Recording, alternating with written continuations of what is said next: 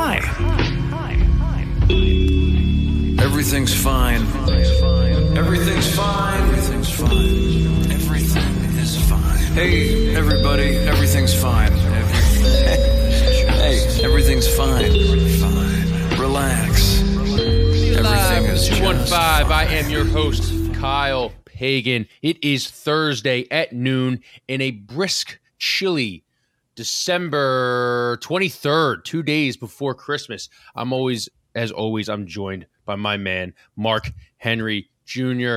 Before we get into today's episode, I want to talk to you about Taproom. If you haven't had Taproom, make better life decisions, because Taproom is a great beer delivery service. Promo code FINE50, PHINE 50, gets you off $50 of a $100 or more delivery, beer delivery, hard kombuchas, hard seltzers, hard beers, all of that. Everyone's going home to their neighborhood. Be the hero at the Christmas party. Get your mom, dad, say, hey, mom, dad, this is on me. I'm going to take care of the beer today. We got a special guest today. Some would call him the leader of the Minshew Mafia. Some would call him a J1 hater. Some would call him a Giants fan, maybe a Washington fan, maybe a Cowboys fan, the way he kind of, just doesn't want to see a wonderful, talented quarterback like Jalen Hurts succeed. We have John Jansen on from Fox Philly Gambler. John, welcome. I do have a Cowboys Super Bowl ticket, by the way, so maybe I am a bit of a Cowboys fan. Maybe this is telling. Maybe this is everything you guys need to know about what I've been doing lately. Yeah, my father. I grew up. Yeah. Don't feel bad because Kyle at one point of this season proclaimed that he didn't hate the Cowboys and that he was all in on the Washington football team with Heineke. So, Wow. This is a big Giants haters pod. We really like sure. Washington. Okay, yeah, we're fine with that. Absolutely. Yeah, this is a big Giants haters pod. I liked it. I thought they had a lot of good dudes. I thought the Cowboys had, I liked Micah. I liked Dak. I'm out on Zeke, but I like DeMarcus Lawrence. I like Tony Pollard's great behind Tony Zeke. Pollard. I Yeah, like Tony Pollard. He's great. I think Gallup's great. I love the other first round draft pick they got. CeeDee Lamb. You missed the only guy I care about. I'm a CeeDee guy. Yeah. There's another wide receiver that they paid for a first round pick for that we all made fun of, and he turned out to be awesome. I know, and we all made fun of them for drafting, Michael Gallup and then CeeDee Lamb and getting Amari Cooper, and all three of them turned out to be great. Like Cooper was a great trade, Gallup was a great pick in the second round, and CeeDee Lamb's been amazing. Like I would argue that the picks of Gallup and Lamb are so good that it kind of justifies killing the Cooper trade, even though Cooper has been good. Like, I feel like they could have used those resources elsewhere on a defense. All right, we're not here to discuss. This is a Cowboys podcast. Future this is now a Cowboys podcast. All right, Cowboys are winning the Super Bowl. Yeah. That's as long as Mike McCarthy's there and Greg Zuerlein's kicking extra points and field goals, they're not winning the Super Bowl, which is amazing. Mark, do you want to set the scene? Do you want me to go over how we got here? Because it's kind of funny because me and John have literally not said anything to each other about his disdain for Jalen Hurts and my love for Jalen Hurts, calling him my guy. You'll have time to tell me if I'm wrong on these, John. Don't you worry. But I do, and I've told this to Mark off air, a lot of times, you will tweet during the Eagles game, and I will have a tweet written out ready to go back at you. But that's like my therapy. I get it out. I say, do I really want to do this mid-game? Do I really want to have to go back and forth with John, probably miss a couple plays? And then I just delete it. Or I put it in the draft chamber to never be seen. We're the same kind of person, by the way. Yeah. There are multiple people. I do that with multiple, not just, I've seen some of your tweets, multiple people where I just want to say something and I just end up not doing it because, do I really want to end up fighting with, Reuben Frank about something? No. Exactly. I really don't care about any of it. I need a little bit of that. I have nothing holding me back from just sending tweet, going after anyone. I only did it once. I did it once last game, but it was post game, and Seth Joyner was just going on incoherently about something. And I'm just like, you didn't tag him though, you pussy. Oh, I didn't even know he had a Twitter account. Wait, does he have a Twitter account? Yeah. You mean the guy Michael Barkan wants to be the defensive coordinator? Wait, really? Terrible. Thing this year, yeah. It was just he just incoherently rambled about something, and I thought that was the first time I watched it. I was at home. My roommate came back from the Eagles game and was watching the post game. I never watched the post game. I don't really care about it at all. And that was the first time I watched it, and it was bad. Like Seth Joyner just rambled about nothing, and it was horrible. So I did send one tweet out. I didn't tag him though. If I knew he had a Twitter account, I didn't know.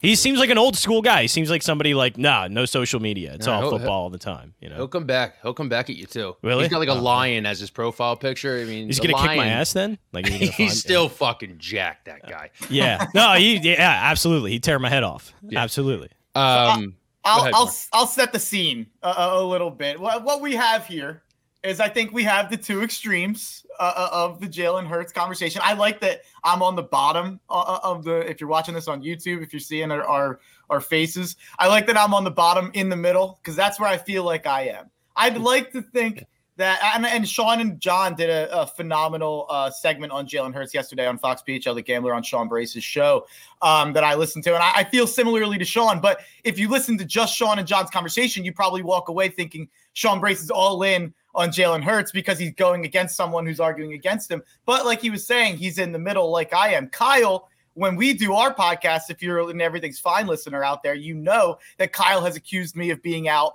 on Jalen Hurts 5 to 10 times throughout this season. So I feel like, and I said this before we came on, I feel like the liberal that's like not all in on being like radical left, or I feel like the Republican who wasn't all in on Trump. Like I feel like my own party hates me. And I don't know what party I'm on. I'm the Green Party. Yeah, I voted for Jill Stein. So we have the two extremes of the Jalen Hurts conversation. And Kyle on our podcast often comes at the people who aren't believing John Jansen. He never says John Jansen's name. So then I immediately am like, so you're talking to John Jansen. We've been secretly fighting for each other, like silently fighting for weeks now. Oh, I love it.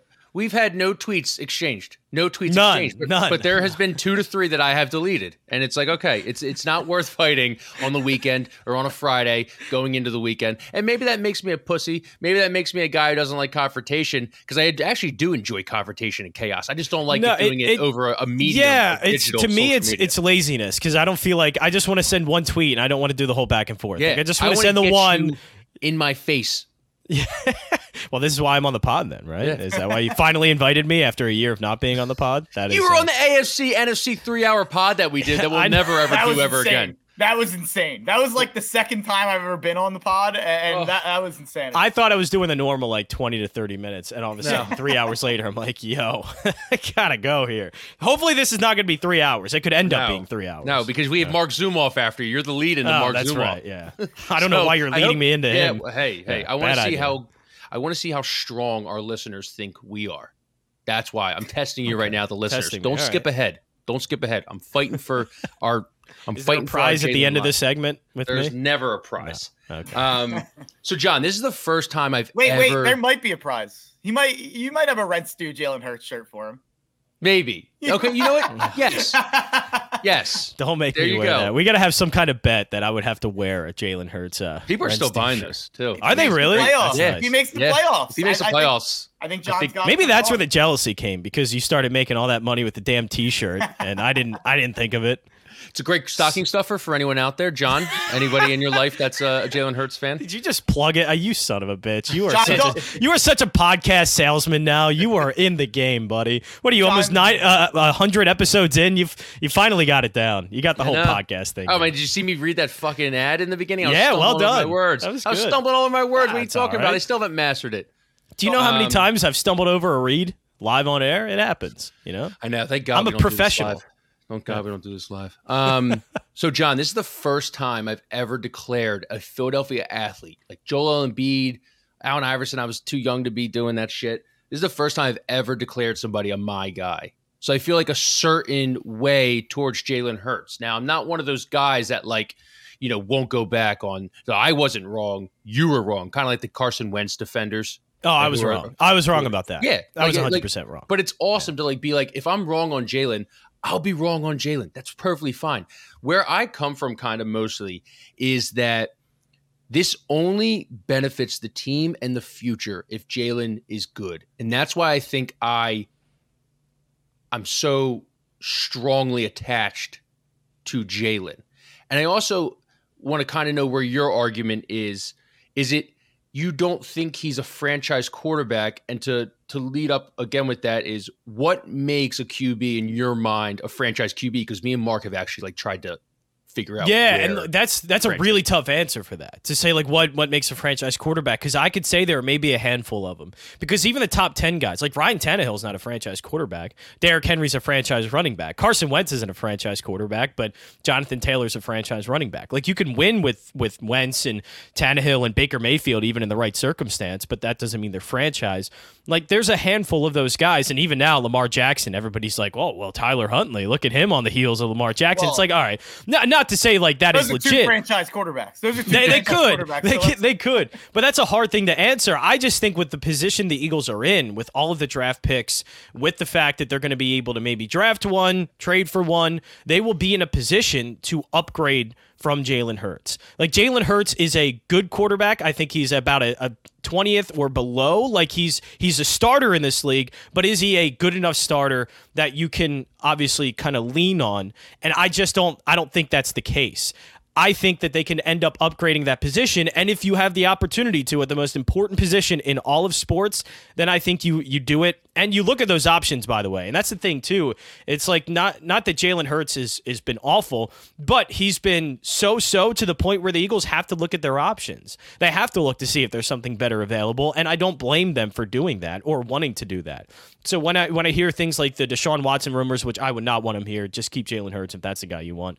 But, Russell Wilson, everybody's talking about, or even drafting. I know everybody doesn't like this quarterback draft class, but Kenny Pickett, let's be honest, probably going to be a better quarterback than Jalen Hurts. Like, the odds are that a quarterback is like Kenny Pickett, drafted early on in the first round, is going to be better than Hurts. Even if marginal, still better. So he hasn't done enough to me to think that, okay, he's the guy, the Eagles just should stop looking. No, they should be actively looking and trying to find a quarterback better than Hurts, because with the position they're in, they're likely going to find one. So I have 2 points here that kind of play to both sides. Like, that's going to be me the whole time. But I agree with John's point about Jalen Hurts has not been good enough to a point where it's like, oh, we don't have to worry about quarterback, and we can't look at the draft, and we can't think about Russell Wilson and even Deshaun Watson if they're really thinking about that. And I've said many times on this podcast, I wish Jalen Hurts was better or worse than what he is, because I think that would make this a lot easier of a conversation. I probably think he's somewhere in that probably 16 to 18 range in quarterbacks and not around that 20th. So only a slight disagreement. So really, I think the debate there is, can he get to that top 10? Can he get to top 12? And that's where, can he be 10th? I think he might be able to be. So that's a tough conversation. But then to play the other side, I would say, I think that sometimes with the quarterback position, teams across the league get wrapped in this idea that if we don't do it now, we can't do it next year. Like, I don't think that it's completely an irreparable thing to this franchise that if we go out and we get some defense, we get an O lineman or we get a receiver, we go out and stock up all around, use our cap room, make those 3 first-round picks on non-quarterbacks, that doesn't mean that we're out of the QB kind of carousel for the next year. Like, next year we could be right back in, and if that's the case, we would have a lot more pieces to put around whoever that new guy would be. But that's only in the case that you're not in love with Russell Wilson or you're not in love with Kenny Pickett enough to make the move. So I really do think, like I said, I wish he was better or worse. I don't think he's been good enough to the point where you can't look at your options, and I don't think he's been bad enough to the point where you're like, we have to look at the options. I think it's right in that middle ground. John, do you think Jalen Hurts deserves 2022 season to figure it out? If they don't have a shot at one of the top quarterbacks, and I think it is, like, I'll be honest, it's really slim, the quarterback draft class. Like, I like a few guys. I still think Malik Willis is good. I still think Sam Howell, he just didn't have the wide receivers he did last year, and Kenny Pickett, I think, is really good. But yeah, like, there's obviously a chance that he does come back, and it's not saying that's a bad idea. If the Russell Wilson thing falls apart, then obviously you can't really get anybody else. I don't think Aaron Rodgers is coming to Philadelphia. Like, that's absolutely a no-go. And it seems like Russell Wilson doesn't even want to come to Philly, so that could be, he didn't even name him in the teams that he wants to go to. So that's certainly something that seems like a far-fetched idea. But, there are many other options out there, and I think the Eagles are going to find all of them or try and use every available option to want to bring in. So I don't know. Yes, there's a chance that he could be the quarterback next year, but to declare him, I guess, the guy is something that I'm not all for yet, because he just hasn't proven that. And to be honest, like, everybody keeps calling him young, and like he has this whole upward trajectory.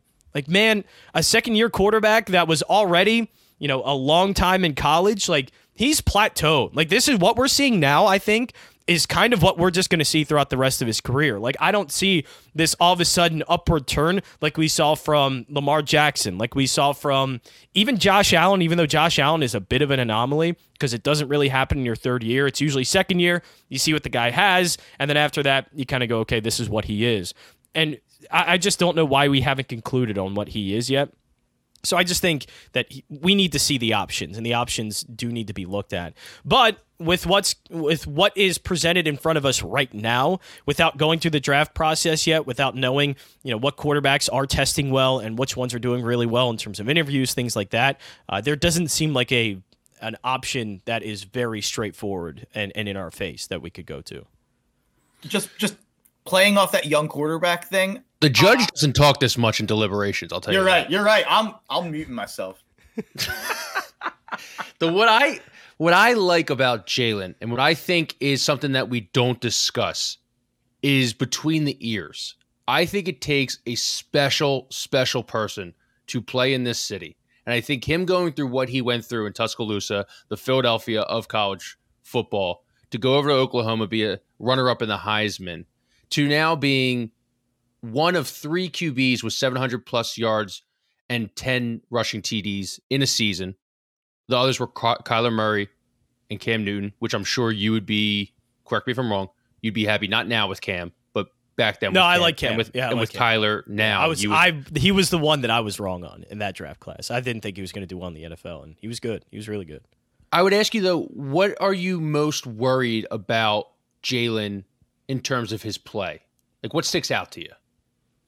He lacks a bunch of fundamentals when it comes to passing. Like he still does not see the field well at all, and that's been really apparent.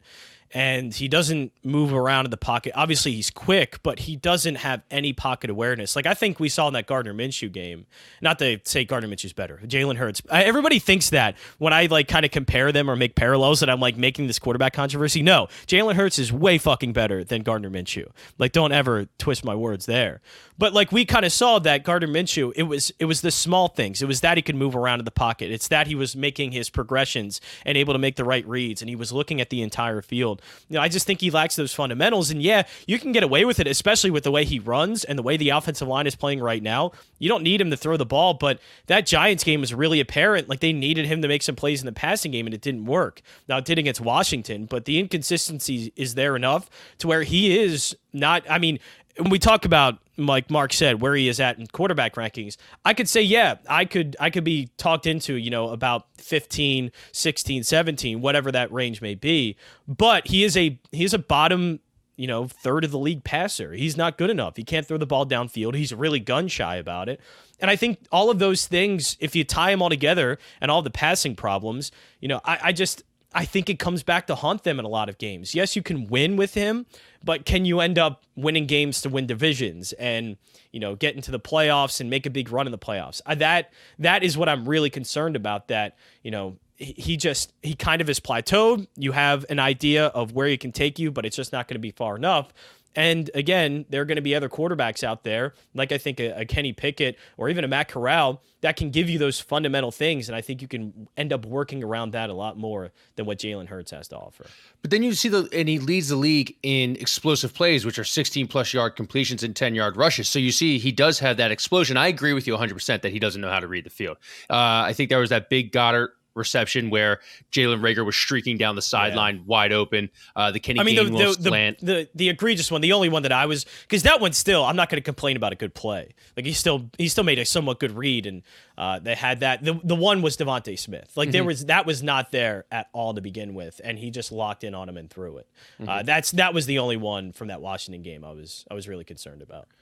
The only thing that I think is that I think it was kind of a Nick Sirianni kind of getting his feet under him that maybe didn't play well into Jalen's beginning of the season. And everyone is locked in on that New York Giants game. And I understand why he looked terrible. That interception in the red zone was god awful, but like he takes care of the ball a lot. And it's the NFL, and anyone can win on any given Sunday. And I know it was New York Giants, and he had them in position to win. I don't know where you're at on that last play to Jalen Reagor with Devontae Smith streaking up the sideline. I guess 5 guys, in my opinion, they make that throw. If you really watch the all 22 breakdown from the end zone, right? Jalen Hurts' arm. There's a dude doing a swim move over his Justin head. Herbert could make that throw, but exactly. Aaron Rodgers could make that throw. Exactly. Like Pat Mahomes could make that throw. Guys I understand the arm issues, the deep ball, and everything, but why can't you play to your quarterback's strengths? Like, why can't we? And I hope we get to the playoffs because I want to see him. Or I hope we play Dallas full strength week 18. Like, because I want to see what he can be like in a division game with playoffs on the line, or a first-round wildcard game against, Tampa Bay Cowboys or Arizona, where it's shaping out to be. I think I think we're quitting on him too fast. And that's kind of our problem with, our generation definitely, but I guess the older generation too. We just want everything instant. We want instant gratification. And we saw that with Gardner. That's funny because that I think is at the root of where we divide. Like if it in terms of Jalen Hurts and where me and you split off the most, and a lot of like people that like Hurts and don't like Hurts, is the how much time does he need? Because you say we're giving up on him too fast, and obviously I can't say like, no, you're wrong about that. But I just don't think so. He's in his second year. He was a grad transfer out of Bama. Like he played a lot of college football. He's seen it all by now. Like I think if we don't know, would you say college scheme's a little bit different than it is. But we've also seen quarterbacks that have stayed in college longer, that have had more time to be able to play in college and get the reps, that they do come into the NFL with at least some kind of I guess because of the repetitions, they do have an idea of what they're seeing, and the fundamentals are there a lot more than a really raw quarterback that's played one season. Like Trey Lance, we're seeing Trey Lance needs some time to develop. He's going to take a lot of time because he played one season in college and he barely threw the ball like 25 times a game. Dude has all the talent in the world, but he needs the time to be able to kind of develop and get the fundamental skills to do it. Jalen Hurts has that. Like somebody tweeted at me like, "Oh, Jalen Hurts is finally moving his feet with his eyes." I'm like, he better fucking damn know how to do that. Like he played at Alabama, he played with Lincoln Riley after that. He started how many games in college,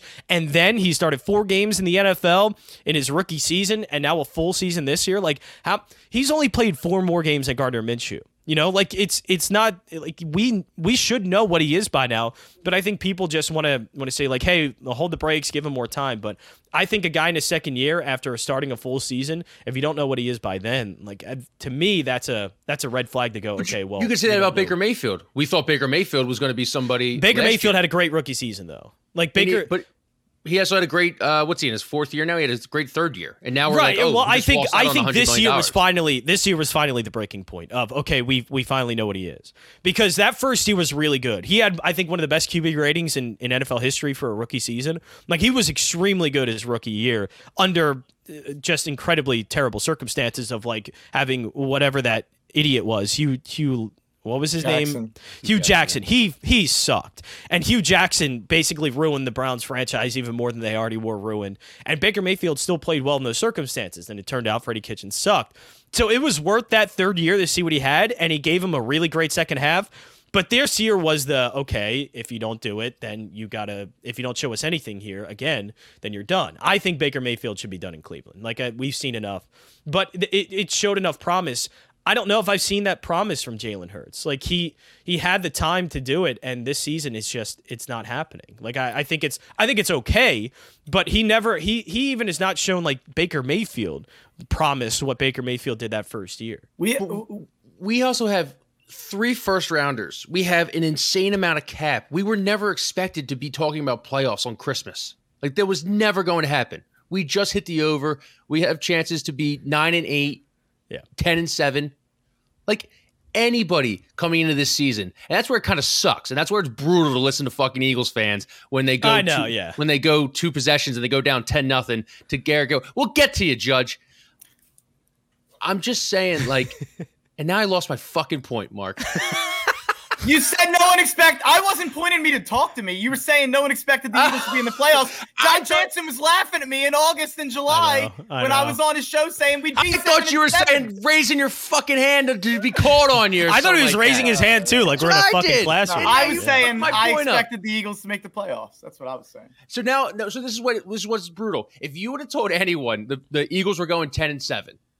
We would have called you crazy, except Mark Henry, who had him going, to the Super Bowl. I know, but and that's where it's like we just like okay, we just continue to move the goalposts back.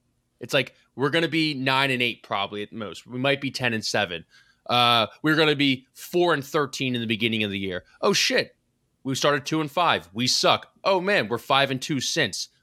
But it's like, is Jalen the guy? No, he can't be the guy. Okay, he gets over this barrier. Move the goalpost back again. Can he be the guy? No, he can't be the guy. Move the goalpost. The Giants game, can't be the guy. Then he comes back against Washington, depleted Washington. Don't get me wrong, but people were going nuts about Minshew when he was beating the Jets. Which was totally fucking dumb, by the way. It is like, stupid, yeah, Minshew is what he is at this point, man. He's a good backup. He's Colt McCoy. Like, that's what he is. Like, he's never going to be a starter in this league.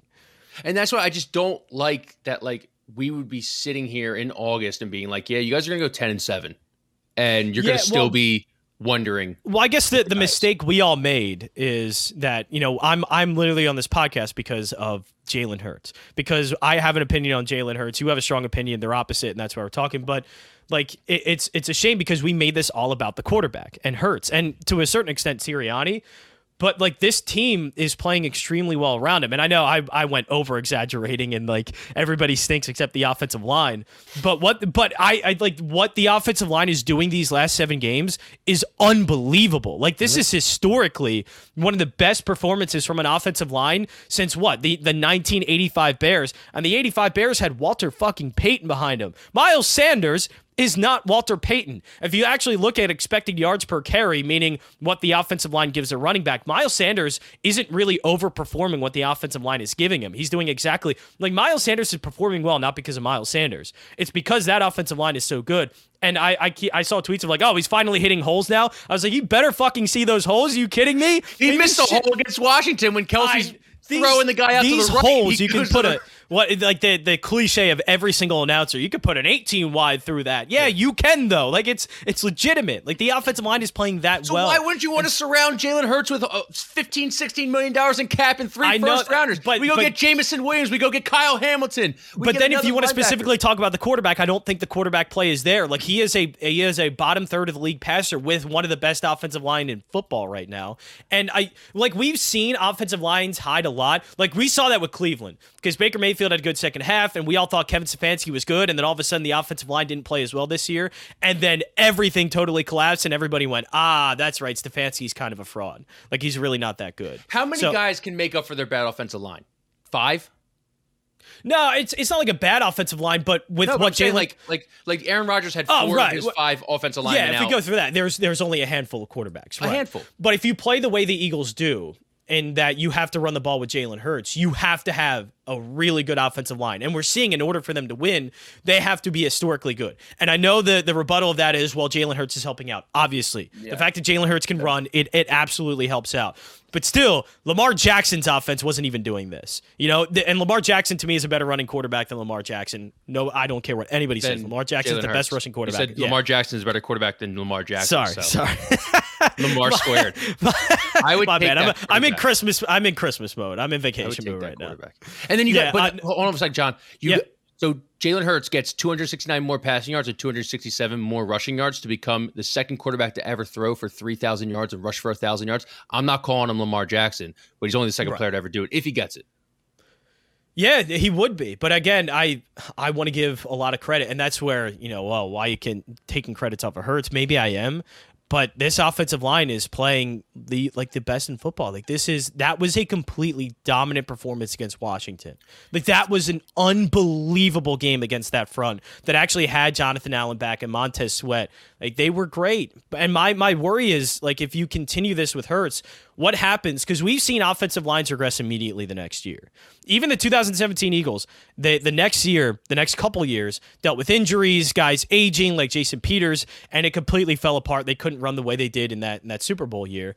The Dallas Cowboys in 2016, I think it was, Dak Prescott's rookie year, everybody's like, that's the blueprint. Jerry Jones figured it out. It's offensive line. It's offensive line. And pretty much every single year after that, they've been ravaged with injuries, and they have not been as good as that 2016 season. It is really hard to be able to play behind that. And I'm just worried that if that part of the game isn't there and they aren't as prolific as running the ball, that's when I get concerned of, okay, well, now Jalen Hurts needs to throw a bit more, and I don't know if he is capable of being relied upon to do that. Like that's where I'm kind of worried. But those are the risks you take. That's life. You know, absolutely. You never know what's going to. You never knew last year we were going to play 16 different line combinations. So now you want to throw a rookie quarterback back there like Kenny Pickett, gets sacked 50 times and loses confidence and stuff.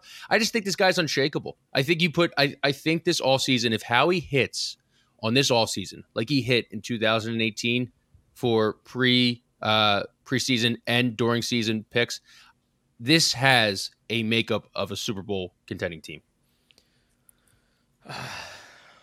It's really tough. It's really tough for me to say that, because again, like if they have the offensive line playing the way they are now, and I know there are some pieces that are going to be there, like Lane Johnson is going to continue to be there, and Jordan Mailata, who is unfucking believable. Yeah. Jason Kelce is probably going to come back next year. Yeah, it seems like he will come back, but still, I think he also gets paid like $30 million too if he doesn't come back. I think he is. I think that with the way he's playing, and now he kind of has this new life because he does feel rejuvenated. Yeah, he really does. I would agree with that. But again, he's in his mid-30s. Lane Johnson has been dealing with injuries throughout his career. Jordan Mailata started to have injury problems. Only a couple games, not saying he's injury prone. But it's really hard to just rely on that offensive line to carry you through a season. And I'm afraid if that regresses and the running game isn't what it is, and they have to end up throwing the ball more, can they win the ball throwing with Jalen Hurts? They've been able to do it a couple of times, but for the most part, like the Giants game was really telling, and not just the Giants game. There was one game that really pissed me off, but it was more the press conference afterwards, them saying we wanted Jalen Hurts to try and beat us. Like that just raises so many red flags. Somebody said that about Baker Mayfield in Cleveland. That's when I was like, all right, well, maybe this thing's fucking done. Like, don't you think if Washington would have won this week, they would have been the same thing. We wanted to make Jalen Hurts beat us. If he would have lost to the Lions, it would have been we wanted to make Jalen Hurts. It's always going to be that. Didn't have the means, man. That team fucking it's always going to be that. Like we want Hurts to beat us. Go, but Mark. I will say real quick. Oh, go ahead. Let Mark talk before he pops. I haven't talked in 20 minutes. I know. I don't want you to chime in. Blood vessel. The thing with rushing quarterbacks, I do think that they're held to an unfair scale, because earlier we were picking apart his mechanics and saying, well, he better be moving his eyes with his feet. If you're a rushing quarterback, and you can look at Lamar, you can look at, going back to RG3 when he was succeeding, you can look at all the rushing quarterbacks over the last 20 years. Their mechanics are never as strong as a Tom Brady or these guys that are picked to be these pocket passers and are picked because of their ability to pass. But you can't then take away the credit, in my opinion, for the rushing offense, because I don't think that Miles Sanders is a part of what's going on right now at all. No, he's not. I completely agree. Yeah, I think this offense is helped. The running game is helped by Hurts. I agree. And I think it's less, and the holes with the offensive line, I don't think those would be happening with a pocket passer for the running game. I think that what the defense has to account for when they're expecting Jalen to pull the ball on these RPOs or on these read options, and then you give it to Miles and he dashes the other way when half the defense is going one way. There was one play that I even picked apart on a pod I did where it's like, they did one fake and it had sent 3 people to the other side for Washington and opened up a 10-yard run. I think a lot of the things that are being talked about this is the best offensive line performance ever, and this is the best rushing game ever. I really do think it's just as simple as rushing quarterbacks help the offense in so many ways.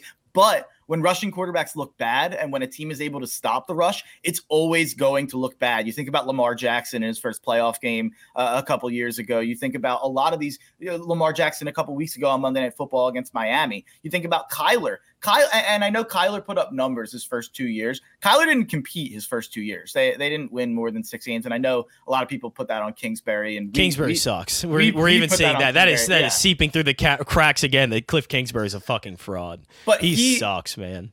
But even before this year and even before competing, we were talking about him as a top 5, top 7, top 10 guy. And he's proved that and being able to compete in his third year. And with Jalen, he's 7-7 this year. Is he doing it the exact way that we draw up in the exact way we'd want him to do it while doing it through the air and throwing for over 250 yards per game? No. But it's kind of he's 7-7. He's 6-7 technically. Minshew got one, but the Eagles are 7-7 in the thick of a playoff race, and I think that a lot of it is because of Jalen Hurts, and I think that the defense. But again, I already said I'm not saying he's a franchise quarterback, and I'm not saying we can't take Kenny Pickett. I'm not saying we can't trade for Russell Wilson, but I do think what you give up in the sacrifices you make for an offense for having Jalen Hurts, you gain with getting, I think it's the 7 straight 175 plus rushing yards, the first since 1985. And then just a quick aside to end my rant here. Young quarterbacks, I still view second-year quarterbacks as young. Like, I think just taking Hurts out of it, like, I think Tua is a young quarterback. Like, I look at Tua as a guy where it's like, yeah, next year we'll really – and I get that it's a different scale. Top 5 pick, to a second-round pick. It's a different scale. Well, this was pretty much a make-or-break year for him. I mean, if he didn't play well this year, Miami was going to fucking move on. They wanted to after just 1 year. And he's proving them wrong. Like, you know what? Actually, Miami, let him go and let Sean Payton get another 70% completion percent passer. Yeah, go do that, please. Ian Book is playing this weekend, so that might be happening anyway. Stop it. Get out of here. Get out of here with that. But I'll say, because I know we brought up the Giants game. This is the last thing I'll say about Hurts. The game that really pissed me off was the Denver game, because he played so well in the first half. Like, that's good. Do it again. Complete a game. Have a great second half. And the way he played in that second half pissed me off to no end. It's the Rhys Hoskins thing. Like, I'm so happy when Rhys Hoskins hits 10 home runs in a week, but then 0 in the next month. Like, I hate that shit. Give me consistency. And especially in an important position like quarterback, I just want consistency. And the Denver game really, that was the first one where I got insanely just mad at the quarterback that he is, because we saw he can throw the ball, but he's just not consistent enough to do it, and made some really bad mistakes in that one. They basically just said, yeah, Jalen, you've done enough in the first half. Like, you're done. We're not going to try this. But didn't Sirianni also come out and say, like, he didn't like how he called the game in the second half too? So I thought he could, but I still won 30-13. Yeah, it's like it's the same thing, I think, with Doug and Carson. He's always going to protect his quarterback. Rightly so. He should always protect his quarterback. And we thought Doug Peterson maybe did that a little bit too much last season, and maybe ended up to his downfall with the Eagles. But yeah, no, I just think it's protecting his quarterback, which he absolutely should. All right. Did we clear anything up? No, we're not going to clear anything up. And I think he does get 2022, because I think 2023, if we do have to do the QB class, it is a strong QB class coming out. But no, we are not going to ever clear anything up. And we didn't come into this podcast thinking we were ever going to clear anything up, unless Mark has a verdict. No, I hate everyone. I'm mad at both of you. You guys are both wrong. No, I'm joking. That's fine. No, I think you guys are both part right, part wrong. Like, I think I'm right. I'm in the middle. I'm right. Middleman Mark. My judge verdict is that I'm correct and you guys are both wrong. That's fine by me. Johnny, I think you're the main draw of this podcast. 100%. I don't know if the majority thinks you're the main draw. So let's go over to Mark Zumoff.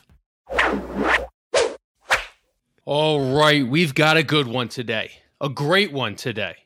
Sixers broadcasting legend, a Temple Owl, the voice of your childhood and mine for the last 27 years. Mark Zumoff joins the program. Mark, how are we doing?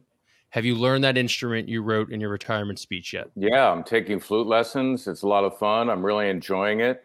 And I appreciate you guys asking about it. It's really cool. It's the first time I played since 8th grade. So I'm scratching that itch, let's put it that way. Are you playing hot cross buns? Are you playing anything else? It's too complicated for me. Yeah? Yeah.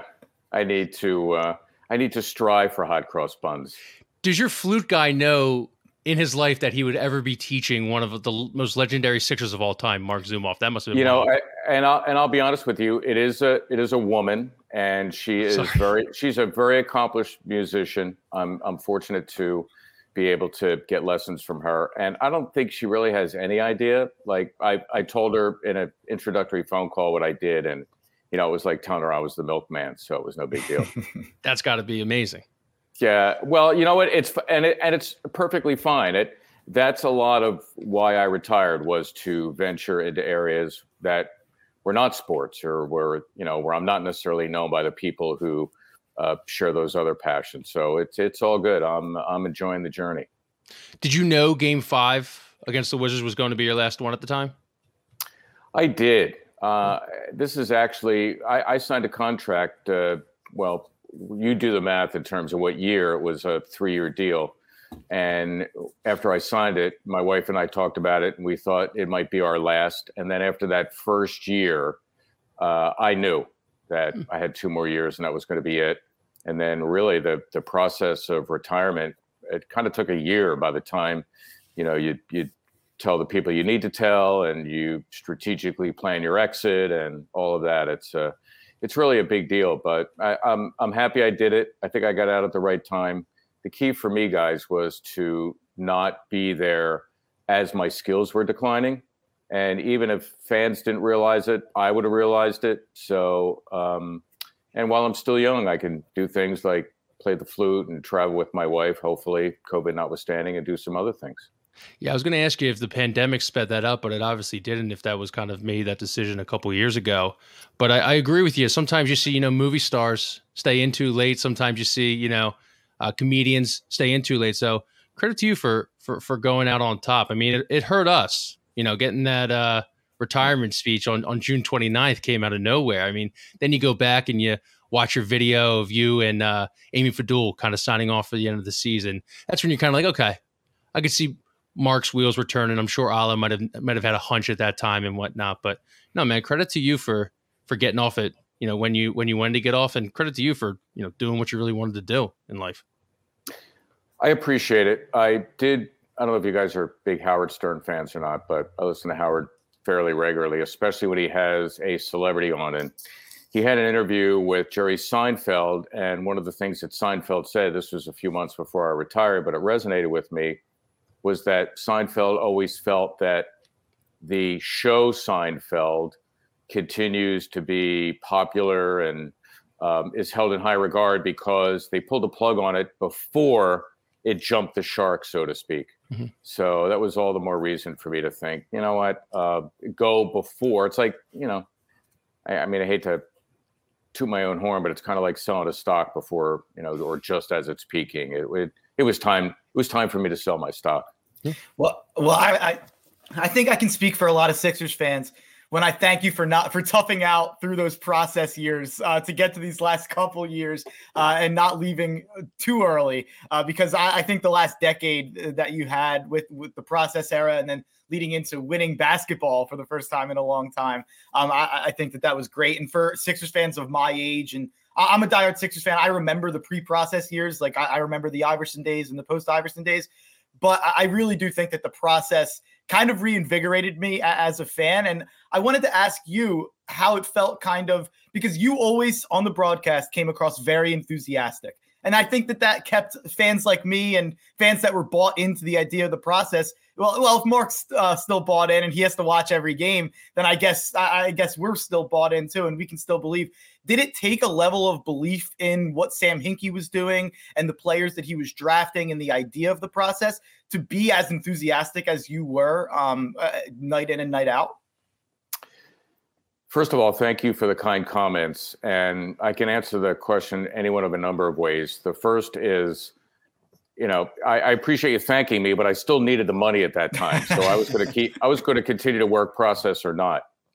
It was certainly a unique way to rebuild a team, and something that no one had really, we had seen it to varying degrees, but that was really taken to another level the way it was orchestrated by Sam Hinkie and the 76ers. But, for me, first of all, I'm a Philly guy, and I saw my first Sixers game the first year the team moved from Syracuse. That was back in 1963. So to say that my blood is not only red, but white and blue, and, there are Sixer logos in the corpuscles, it's truly meant in that regard. I am, it's my favorite sport. It's my favorite squad. And it did take much for me to be enthusiastic. And then the other part of it is you're a professional. So you have to do what you have to do. You comport yourself in a way that you're doing your job. You're still trying to be entertaining. You're still trying to be informative. And remember, too, that you are working for a company, in this case, NBC. They had an agreement with the 76ers.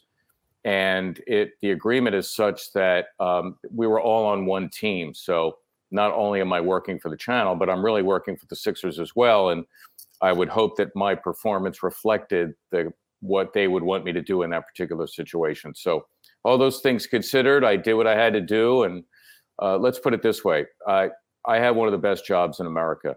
There are many, many, many, many people who would love to do what I do, let alone do it for the team you grew up rooting for. So I never took it for granted. And the last thing I'll say is I learned a long time ago, there's nothing I could do about the product on the floor. I was not responsible for that. And it was not a reflection on me, win or lose. And so I just did what I had to do. Yeah, you did it really well. Thanks. Just building off of that. So I just want to, because now we're looking back on the process with Joel Embiid, who has obviously become the process in a lot of ways. And you look at it and it's like, oh, how could you not have been bought in?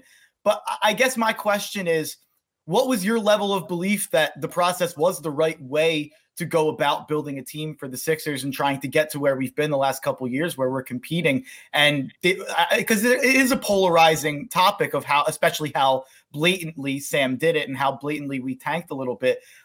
Do you think did you have a moral problem with it outside of working for the Sixers? Or did you think this is the right way, like I did, that this is kind of how you have to do it in today's NBA with the way that the lottery is? You mentioned the word moral, and I think when you are talking about sports, I'm not quite sure it touches on what's moral versus what is immoral. I think what the owners and Sam Hinkie decided to do was everything that was within the confines of what they could do, and still not hemorrhage money and lose fans. There seemed to be a lot of people who actually went along with the process and everything that went along with the process. So I would say that they did what they felt that they could do within the constraints of the NBA and its bylaws and everything else. You could interpret the hiring of Jerry Colangelo in any way you want. Some people seem to think that the NBA wanted to put someone in there who was going to maybe alter the course of the process, but whatever. I think that nothing illegal was done. There were some fans who didn't like the process and the result of it, and they expressed themselves. But I think it's pretty clear if you look at the end result, this year notwithstanding, they're just a 500 team, but they were able to acquire Embiid and Ben Simmons, two guys who could. Oops, I said Ben Simmons. Two guys who they could build around and maybe fashion a championship team. So I don't think you can necessarily quarrel with the results in terms of the process itself. Well, that's for others to judge, but I don't. And at no time do I recall there was anything immoral per se, at least in my view, or illegal according to NBA bylaws. You have had an interesting career because, you start calling games more in the early 90s. You see this whole offensive revolution, from going from big man, putting it down low and whatnot, to, the 3-point revolution, that if you're not shooting 33s a game, what are you really doing? To also going through a kind of a technological revolution of, you start your career, you dial up internet, and now we have social media, and the internet's, faster. We're on like Web 0.3 right now. How did the internet and social media kind of change, maybe not your broadcast approach, but broadcasting in general, you think? So social media obviously is a great way to find out how many people didn't like your performance right after the game. The haters, the not haters, the people who were fans, you got feedback immediately. And I even got feedback during the game. If I had the opportunity to answer someone on Twitter or to tweet out an observation during a commercial break, I would do that as well. So clearly social media has altered the landscape dramatically. And the internet, the same thing. I mean, look what we're doing right now. If there was no internet, if there was no streaming, you guys would be trying to figure out other ways to develop your sportscasting careers. This way, you can get an iPhone or a computer or a camera, and the next thing you know, you have your own podcast, you have your own show. So at no time in human history, if we had the ability to not only communicate ourselves to a worldwide audience, but take the world itself and bring it to this, which essentially it seems is the only thing you really need nowadays is this. It can do everything from, start your car to pay your bills to everything else. So I feel as though I am contributing very little to the conversation of what effect did the internet and social media have on sports and society in general. But that's maybe to give you just a, one man's point of view as to the seismic changes that those two things have brought about. How hard is it to do road games from the NBC Sports Studios now that we're obviously Kate and Ala have to do that a lot. You had to do it from your house, I'm pretty sure, during the pandemic at one point. Just kind of going off of that, you probably could have never done that, 10, 15 years ago. How hard is it to do it from the NBC Sports Studios? It's like anything else. You perform to the limits of your capabilities, and I don't mean necessarily your ability to call a game. I mean the fact that you can only see the court and you can't look off to the bench to see how Doc Rivers is reacting. You can't look off the ball as easily as you could if you were at the arena live. So there is certainly a limited scope. So what you need to do is, and it's good broadcasting practice anyway, even if you're live in the arena, is if you don't know what's going on, don't speculate, don't guess, hold back on that call and wait to see that you're delivering the information correctly the first time. That's not to say that I didn't make those mistakes and I didn't think that I saw something and called it and it turned out to be something else. But I think now we are to the point and it's all necessitated by COVID, where remote broadcasting is here to stay in some form or fashion. I do think that announcers should be on site, but the technology is now here for producers, directors, and others who would normally accompany the announcers to that NBA city to stay back and do whatever producing they need to do back in Philadelphia, and the announcers are the ones only who are on site. When you're in the arena, you can see so much more. And quite frankly, the level of credibility is tenfold when you are there, not only because fans can see you there, but you have the ability to, hey, Joel, how's the ankle? Or, to go to an assistant coach, hey, that Utah Jazz run a ton of pick and roll. How you guys going to defend it? That helps you to serve the fans that much better as well. So I do think that at least the announcers should continue to travel. When that's going to be, I don't know, but I guess only the virus can determine that. Kyle mentioned Ala there, and you had a good amount of co-hosts with you in the broadcast booth before Ala came on, and I'm not going to diminish any of those guys. Malik Rose was great, and there were other great ones as well. But I think I speak for a lot of Sixers fans when I say that the partnership with you and Ala was just incredible, and it's kind of synonymous with this last era of Sixers basketball. And it just seemed like you guys were having a lot of fun calling the games, not as fans because you guys are professionals calling the games, but you're right there with us, and you're just a commentary track for us to follow the games with. How fast did you know with Ala that it was going to be so seamless and that you guys were going to fit together so well? And what made Ala such a great partner for you? I remember when Ala auditioned and we had a brief time to speak afterwards, and he was just so warm and friendly and gregarious. And it was pretty clear that he knew the game and was the type of guy that he was ready to, I guess mold himself to me, knowing that I had been there for a long time and was just eager to be on the air with me and see how I operated so that he could compliment me. Little did he perhaps realize at the time that I was of the same head and that I wanted to be able to accommodate him. And so when you have two guys who try to blend in with the team and not dominate, you have the fertile ground for the making of a really good relationship. And then, of course, we travel together. And I will always say to this day, as much as I loved the opportunity to watch a game with him because he was knowledgeable, affable, and we subsequently had good chemistry. My best times with him were on the plane after the game, or in the hotel, or just unplugging afterwards in some lobby somewhere, just talking about things other than basketball, whether it's politics or history. Allo went to Duke, and you can say what you want about athletes in college and whatever. You don't graduate Duke, and believe me, his parents, that was the most important thing for them, not his college basketball career, but getting his degree. He comes from a very smart family. He himself is very smart, and I'm not that smart, so I like hanging around with smart people. And I know from my standpoint that was the secret to my relationship with him. Well, you got a golden voice. Where do all the zooisms come from?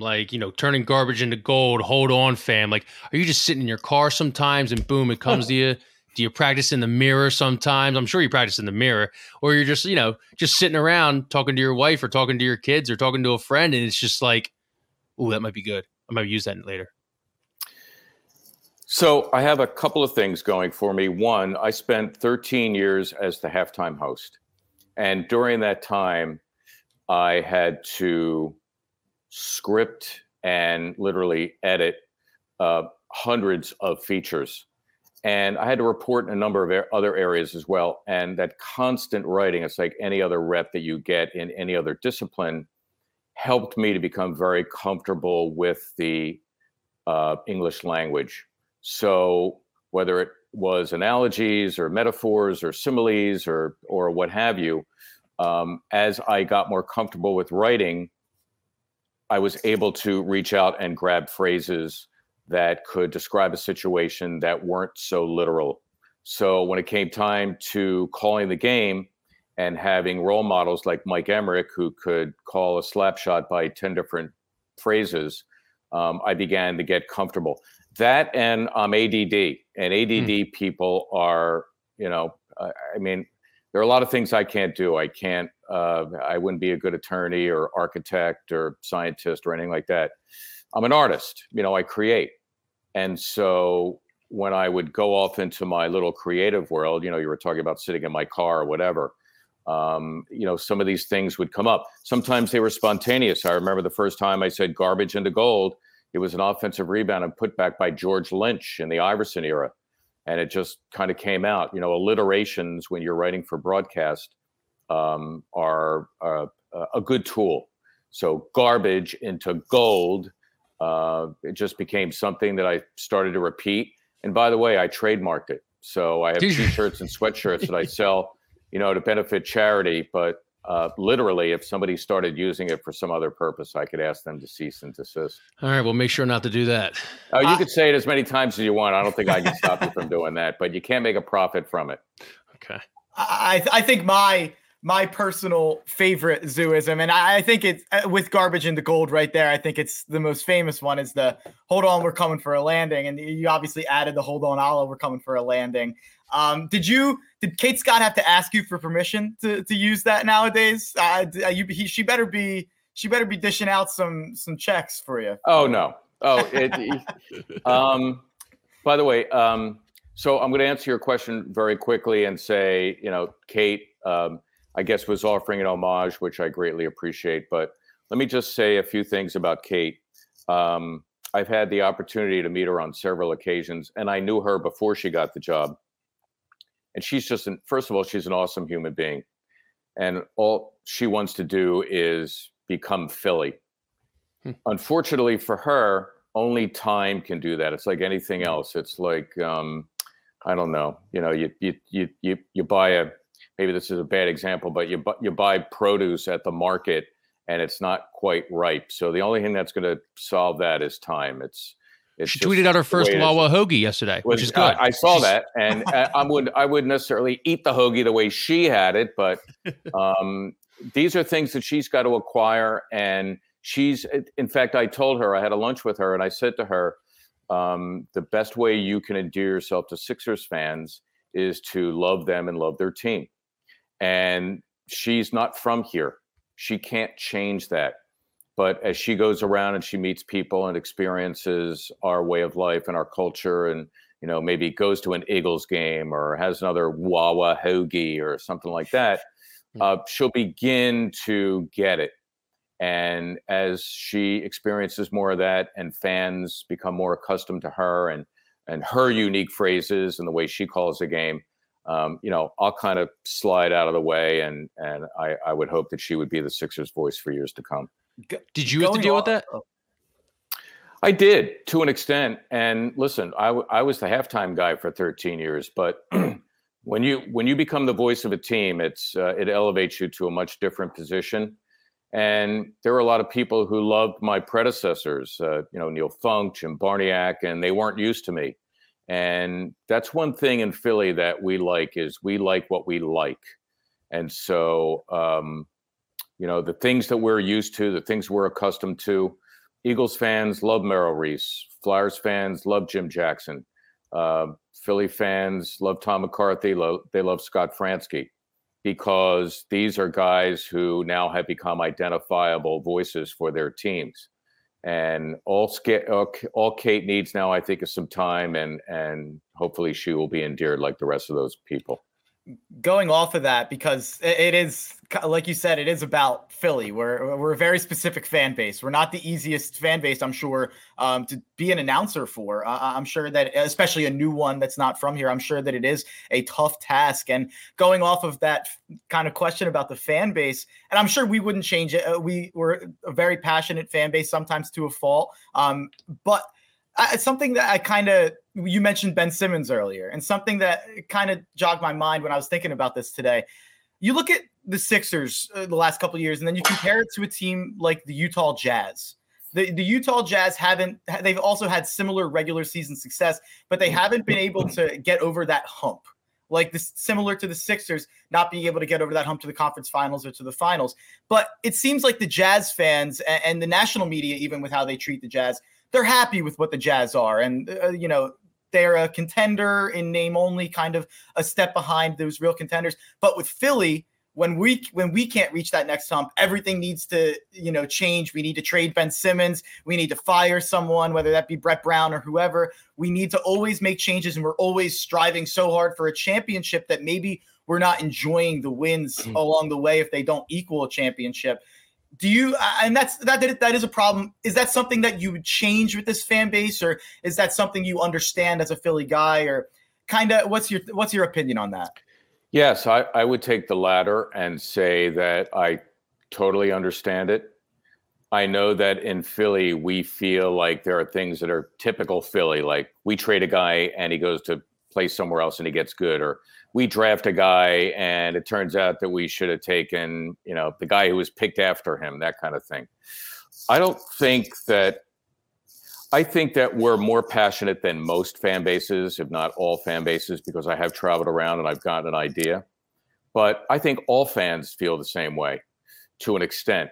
There are some fan bases that have some extraordinary success, like the Lakers and the Celtics. And you talked about the Utah Jazz. They've never won an NBA title. So, and by the way, they're extremely passionate to the point where, unless you talk about their MLS team, they have no other high-level representatives in the major sports, NFL or NHL for that matter, or Major League Baseball. And so you might even say, as passionate as Sixers fans are, and believe me, they are passionate, it's 365 for Jazz fans, because it's either Jazz season or it's not Jazz season. Yeah, they have a minor league baseball team, but it's a minor league baseball team. So fan passion is something that, quite frankly, on any level, even if it's dissatisfaction, I'm personally thankful for, because if fans weren't passionate, if they didn't care, then my position as the voice of a team would not have been that important. So for those of us who work in sports, we're happy that fans are passionate. And even if it's a negative thing where they're unhappy, at least they care. And I think that's the main thing. Do you ever get that itch again? You talk about passion. You ever get that itch? You walk by a playground, see someone playing some ball, maybe on the bleachers? No. I'm really happy with the decision that I made. I will tell you that I miss my coworkers whether it's Ala, the people who are visible, and, Serena Winters, who of course isn't working for us anymore, but she's become a wonderful friend of mine. But people behind the scenes, whether it's Cher Aquila or Mike Harmon or Josh Schrager, who were there every day as producer, director, and associate producer, respectively. Those are people who I miss. Meeting and greeting the fans, people I worked with at the Sixers, from the ownership on down, were just terrific people to deal with and made what it is that I did that much more pleasurable. But there are other sides of life. And, it's like anything else. When you're involved in something and you give your heart and soul to it, you're surrounded by it to the point where you become a little bit myopic. So here's the Sixers and here's my world. And then, what's beyond it? It's like, I remember there was a poster that was popular, I think, in the 70s and 80s. And it would be like a Philadelphian's view of the world. And then it would be Philadelphia, the Delaware River, New Jersey, the Atlantic Ocean, China. You know what I'm saying? It's like you're in Philly, and that's really how you view the world. So when you work in the NBA, right, and you work for the Sixers, that's really kind of all you see. But now that I'm outside of it, yeah, the Sixers are still a very important part of my life. But you would mention music lessons or travel or a foreign language or history. I'm reading the New York Times now every Sunday, cover to cover. Those are worlds now that are open to me that were not open previously because I was so devoted to my job. And it gives you a different perspective on life, which I'm quite frankly really enjoying. Before we get you out of here, favorite call of all time? I feel like I get asked that question almost every day. Okay. Least favorite call of all time. Yeah. You know what? Well, you see, so I was saying to somebody yesterday, I was at the Eagles game and somebody asked me that. And, there are, as an artist, the joke is that you're always striving for perfection, but perfection's an illusion. You can never achieve that. And so artists are the bane of being an artist is you're never really happy. So you might think that you nailed something, a particular call or a moment or a game or something like that. And you can always like nitpick and say, maybe if I did this or, a little bit differently, I'd be more satisfied, but you're never really satisfied. And so I can't really pick a favorite call. I mean, game-winning shots, people, play things all the time, and you can certainly point to that. I can point to a specific game, however, which I think will always remain my favorite. And quite simply, it was the lockout year, 98-99. The Sixers had returned to the playoffs for the first time in 8 years. They were a 6 seed. Orlando was a 3 seed. They split the first 2 games of their playoff series, and they came home for the first playoff game in their brand new building. And then I think it was like the first Union Center, now Wells Fargo Center, of course. And fans were beside themselves. I don't think they sat down the entire time. Allen Iverson had what is still an NBA record, 10 steals in the game. There were fights or close fights in that game. It was just a hot, passionate, emotional atmosphere. Sixers ended up winning the game. They won the series. And for me, I think it'll always remain my favorite game ever to call in 27 years. That's awesome. One quick question, because I'd be remiss if I didn't ask about Joel Embiid, the face of this city in terms of sports, in my opinion. I think that he is so almost universally beloved in a way that Philadelphia athletes don't get to be nowadays because of how polarizing it seems to be sports-wise. Compared to the other stars that you covered with Philadelphia, whether that be Iverson or Barkley or anyone else that you want to throw in there, where does Joel rank in terms of how much this city is very much like in love with them? I think that you go to games and the way that people react to Joel as opposed to the other players on the team is just completely different. And what about him beyond like on the basketball court, because you know him, what about him as a person kind of endears him to the Philadelphia crowd so much? So I'll take your question in 2 parts. First, and you guys will see this when you get older, you have perspective and you have that many more experiences than the next guy. So, you talked about Joel being the face of all sports in Philly, but, as I compare him, as I think you requested of me to compare him to other Sixers, just going back to Wilt Chamberlain. Now, Wilt, I think in some ways was vilified because people were expecting him to score 50 points every game. But I just remember him and how gigantic he was. But even more recently, if you could talk about Moses Malone, may he rest in peace, how he came and led the Sixers to the promised land. Julius Erving and how he was revered. Allen Iverson, to this day, when he'll walk into the arena when he's making an appearance and he's ready to watch the game, the game becomes secondary and people start to stand and applaud him as he goes to his seat. Joel has a similar kind of persona. He is great at what he does on the court. He doesn't mince words off the court, which I think we love because he is genuine and authentic. And he has said that he wants to finish his career here, which means he loves us and he loves playing here. So those are the things I think that we look for as fans. Are you good at your job? Do you care about your job? And do you care about us and the fact that we care so much about you?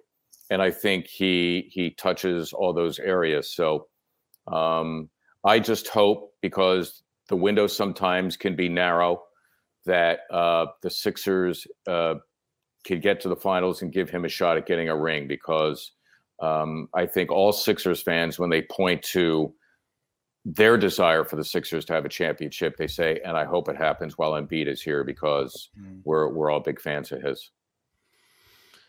All right. Well, really appreciate you coming on. I know this is a bucket list one for Mark. This is a great one for me. Before you get out, Tottenham getting to the top 4 of the table. I'm a Tottenham fan. Yeah. So I don't think I'm as ardent as you are. I will say that we had a chance to take 3 points from Liverpool and did not, which to me was disappointing. That, if you could beat teams like that on your home ground, you're showing that you are a top 4 team. But I'm not unhappy with the way they played. I think it was a very entertaining game. And, I think Harry, by scoring, although he probably should have been red carded in that game, he, I think he's getting his form back. Sonny, to me, he's my favorite player on the club.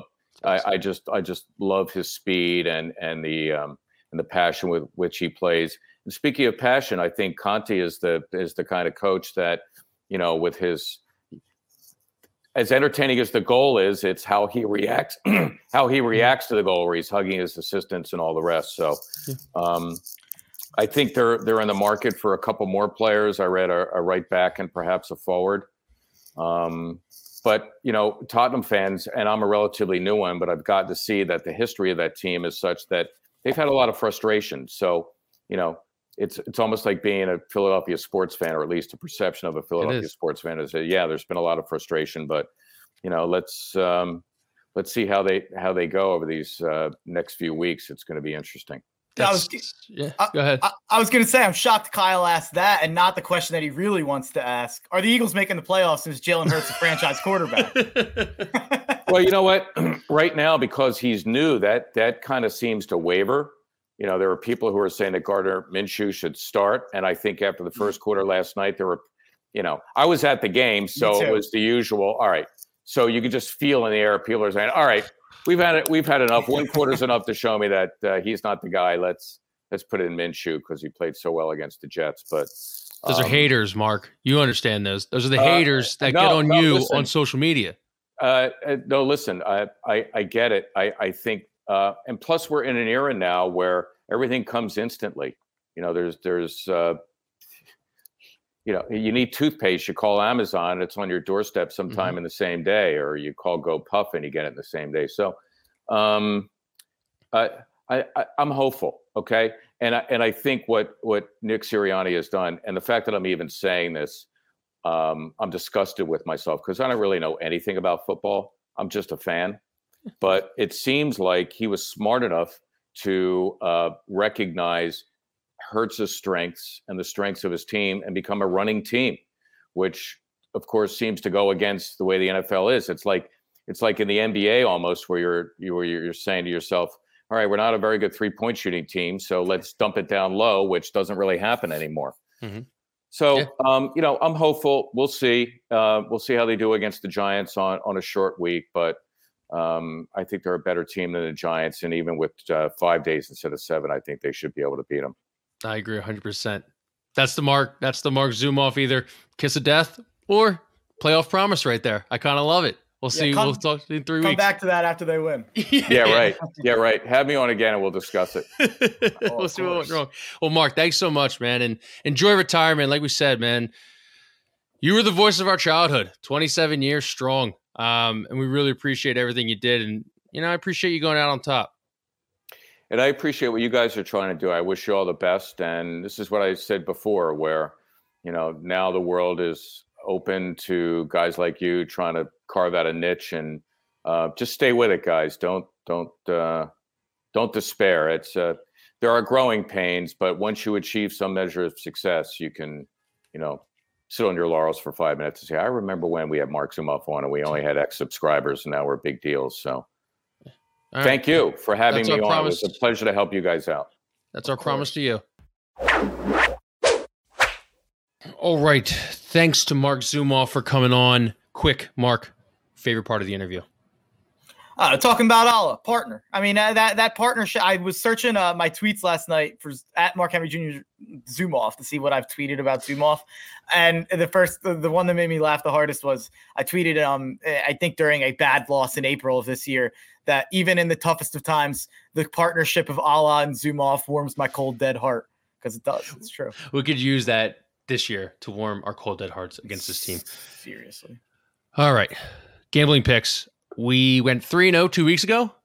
Come right back around, go 0-3. That's how life is sometimes. Knocks you down, got to get back up. So I'll let you start. You go first. I'll lead off with probably my least confident bet. I'll build up a little bit this time. I'll go with the over. It just got impacted here. I'll go with the over in Rams Vikings in LA, Minnesota. You look at the Vikings before last game's abomination against the Chicago Bears. They had 5 straight games go over. The last time these teams played in 2019, long time ago, basically irrelevant, 38-31 shootout. These teams have had shootouts before. They're playing in a dome in Minnesota. No Dalvin Cook with COVID, probably, maybe tests off. So that's not great for Minnesota's side. But I think Matt Stafford and the Rams offense is out to prove that people were kind of writing them off a little too early. They put up 37 on Jacksonville, 30 on Arizona, 28 on Green Bay. They only put up 20 on Seattle, but I think that they've shown they can score. And Cooper Kupp, I actually think people are trying to make a conversation about Jonathan Taylor's MVP chances. I think Cooper Kupp is a more deserving MVP than Jonathan Taylor. I think what he does for that Rams offense is even more important than what Taylor does for that Colts offense. I don't know. Taylor protects against. It's a hot take. Taylor protects against Carson Wentz. I think Carson Wentz deserves to give Jonathan Taylor a Rolex for Christmas. I hope he did. I don't know how you can't go Jaguars pick 'em. I mean, 18 guys now on the COVID list for the New York Jets, including Rob Saleh, who might get off. Bob might get off by the time the game is played Sunday. I mean, Elijah Moore, that's Zach Wilson's favorite target. Elijah Vera Tucker's out. There's 3 quarterbacks that are out. There's 2 other wide receivers that are backups that are out. I mean, this is a slap in the face to Trevor Lawrence and Darryl Bevell. You are addicted to betting on Jacksonville. And don't worry, I'm coming back around with the other team that I'm addicted to by the end of this. My God. Because you just, you just play to win the game. You play to win the game, and you just think, how do you come out so bad last week if you're the Jaguars after Urban gets fired? You just come out happy as hell, playing hard and everything, and to just have just stink like that was terrible. Go ahead. My bet of the week was going to be the Jets -2 if they were fully healthy, just because I was so disgusted by Jacksonville's performance last week. It's supposed to be the dead coach bounce spot. You fire a coach and you bounce back. Did not happen. And it did not happen. Been doing it forever. Yeah. And it didn't happen against the worst possible opponent. I think Houston's even worse than the Jets with at least fully healthy. SantaCon has ravaged New York right now. We, New York Giants and the Eagles are playing, but don't be surprised if Friday or Saturday comes out and we're looking like the Jets right now. By the way, I'm all in on them moving that game to Monday or Tuesday. I've decided. Dude, I've become addicted to Tuesday Night Football. Now that we killed the curse of Joe Webb, we waited one day now we have football again. And you can it is so nice when the Eagles are on night TV because you get to watch them and not be thinking about other stuff that's going on, especially in the fantasy playoffs for people like me gambling. Nobody watched that Rams Seahawks game. We talked about that. No, 70% of the country. Don't think it happened. Yeah, 70% of the country was getting Eagles Washington as they should. Rams Seahawks. What are you gonna do? Watch Cooper Kupp? MVP. Sticking in that AFC West or the NFC West, I should say. We're talking about Cooper Kupp there. I'm going to go with Arizona. I'm going with the Cardinals money line versus the Indianapolis Colts Saturday night, Christmas night. A little present under the tree for you guys here. This is just an ebb and flow bet. Everyone's going to be high on Indy after that big win, and everyone's going to be low on Arizona after a couple tough losses. If we've seen anything this year in the NFL, it's that when we think we have something figured out, we probably don't. So I still think Arizona is a slightly better team. I was working on my power rankings. I'm going to put them out today. I think I had Arizona 7th and Indy 8th. So they're literally like right next to each other. Arizona is getting their home here. So if I think they're the slightly better team, I'm going to take a pick 'em. I'm going to take the money line. I would hold off and I don't know. Maybe you get on the money line here. I don't think it's getting up to +30. Never mind. Scratch what I was going to say. Get in now. Cardinals money line. I'm doing it after this podcast and locking in my bet. Hopefully Kyler doesn't get COVID. I'm going to go with a little bit of a head scratcher here. I like Giants +10. I think 10 points is a lot of points to cover by. I don't know what Nick Sirianni in his early coaching career is against being a double-digit favorite, but I don't think it's going to be good. And I like this Eagles team. I think this Eagles team is good. That Giants defense is sneaky good. Adoree Jackson's coming back off the COVID list. You got the guy who's the lineman, the defensive lineman who's like really good, who just almost like tore his shoulder, tore his elbow, and he's like, I'm playing for the rest of the year. Not Dexter Lawrence. No, it's they signed him from the Jets. I'm blanking. Always, I could tell you this guy. If we were not in this podcast right now, I could tell you this guy off the top of my head. Now that we're in the podcast, like my brain just goes. I'm looking it up. To mush. Giants +10. Eagles can still win, but they don't have to cover. I think Giants +10 is an easy win here. And Eagles offense good. Leonard Williams. There we go. Eagles offense good. I don't know if they're double-digit good. I agree, and I'm staying away from the Eagles team total over, which has been like a staple in these final 3 picks. I've given that a ton.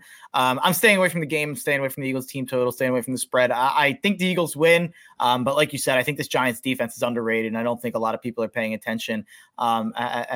They've kept some good teams down to low-scoring games. Unless this is just a Jalen Hurts revenge game, and he's just stepping on the throats of the Giants. I kind of love Jake Fromm in this spot. I am a big Mike Glennon guy. I want to see him be the all-time 2013 NFL draft, the greatest passer from the 2013 NFL draft. But how do you not go Jake Fromm and recreate the 2018 National Championship game? Dude, there's no way Jake Fromm's worse than Mike Glennon. There's no way. No way. He can't be. He literally can't be worse than Mike Glennon. He knows 60% of the playbook last week, so he's got to be up to what, 85, 90 maybe? He's a fast learner. He's Jake from State Fromm.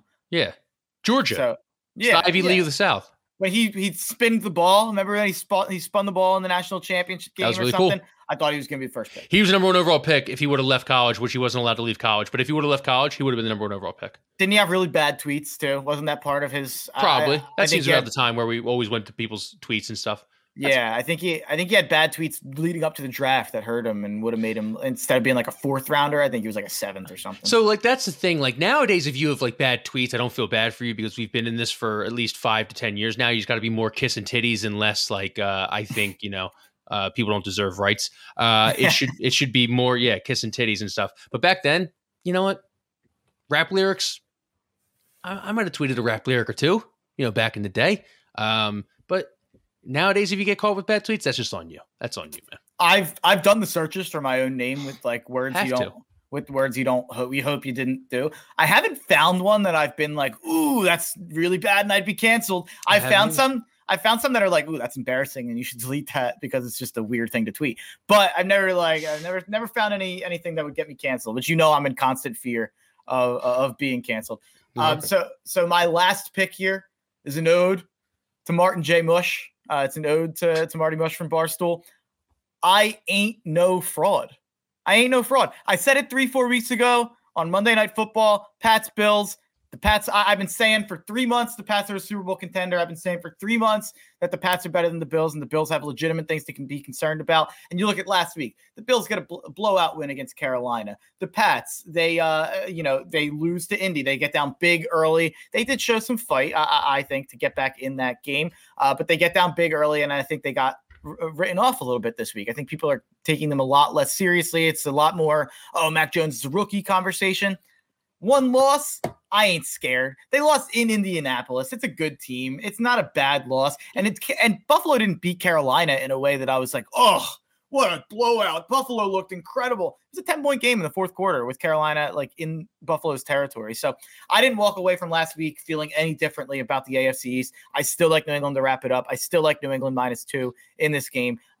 They were able to win in Buffalo. I know the home field doesn't matter as much anymore. Foxborough still matters. New England still matters. It's still tough to go into Foxborough and get a win against Bill Belichick. Patriots -2. I love that. Houston Texans Chargers. Oh, it's not the Texans? Under 46. Okay. Under 46. The Texans aren't scoring. The Texans are not scoring this game. I can't believe the under is 46. It's going to be 35-7, maybe. That's as close as you're going to get. If you have to rely on the Texans to score you 14 points to hit over, I'll take this every time.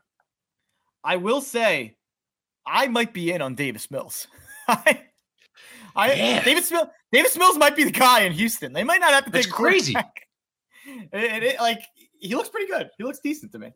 Yeah, I mean, Dave Coy's going to lose his job. I mean, there's going to be a 10 different offensive coordinators that are going to be vying for jobs. I don't know if anyone are going to take Texas Houston. I don't know if anyone wants to work with that GM or that crazy pastor over there. I think you just called the Houston Texans the Texas Houstons.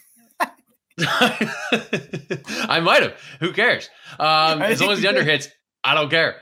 I just don't see Davis Mills being able to put up 20 points on the Chargers here. I don't know. This game is I don't know what time it is. It might be 4:00 game. This game's not going to be on Red Zone. Oh, 1 o'clock. This game will be over by 3:45. If it was 4:00, they'd have to begrudgingly put it on Red Zone because there's not a lot of games and all the games are at commercial. 1 o'clock, you're not seeing this game. This is getting like 15-second hits. Like, by the way, Eckler just got COVID. He did get COVID. I love the under even more. Fuck, I totally forgot about it. Did you see Eckler say, hey, thanks for all the warm wishes and everything? And then Jalen Ramsey got COVID. He's like, don't fucking call me. I kind of like Jalen Ramsey. I'm at the point where he's awesome. Like, he's so good. If you're authentic and you are the way you are, I love you all the time. Bosa, I like him. I don't agree with him all the time, but I like him. He's authentic. He's, no comment. You need your mega end. Aiden Hutchinson, he's going to be the next great mega end from the Big Ten.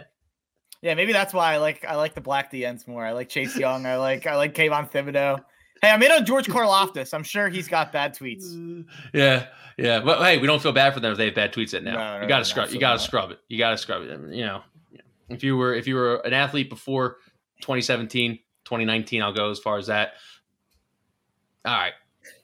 Do you know who beat that? You know who beat getting canceled for bad tweets? Josh Allen. Josh Allen had bad tweets that came out on draft night, and then he had to apologize. His first, he got drafted, and then Susie Colbert, whoever the fuck, is interviewing him. They're like, people were upset about your tweets, Josh. Really? You just had the biggest moment of your life. Like, how do you feel? And he's like, I'm sorry. And it was like a bad answer, I remember, and he did not do a good job. People don't remember that at all.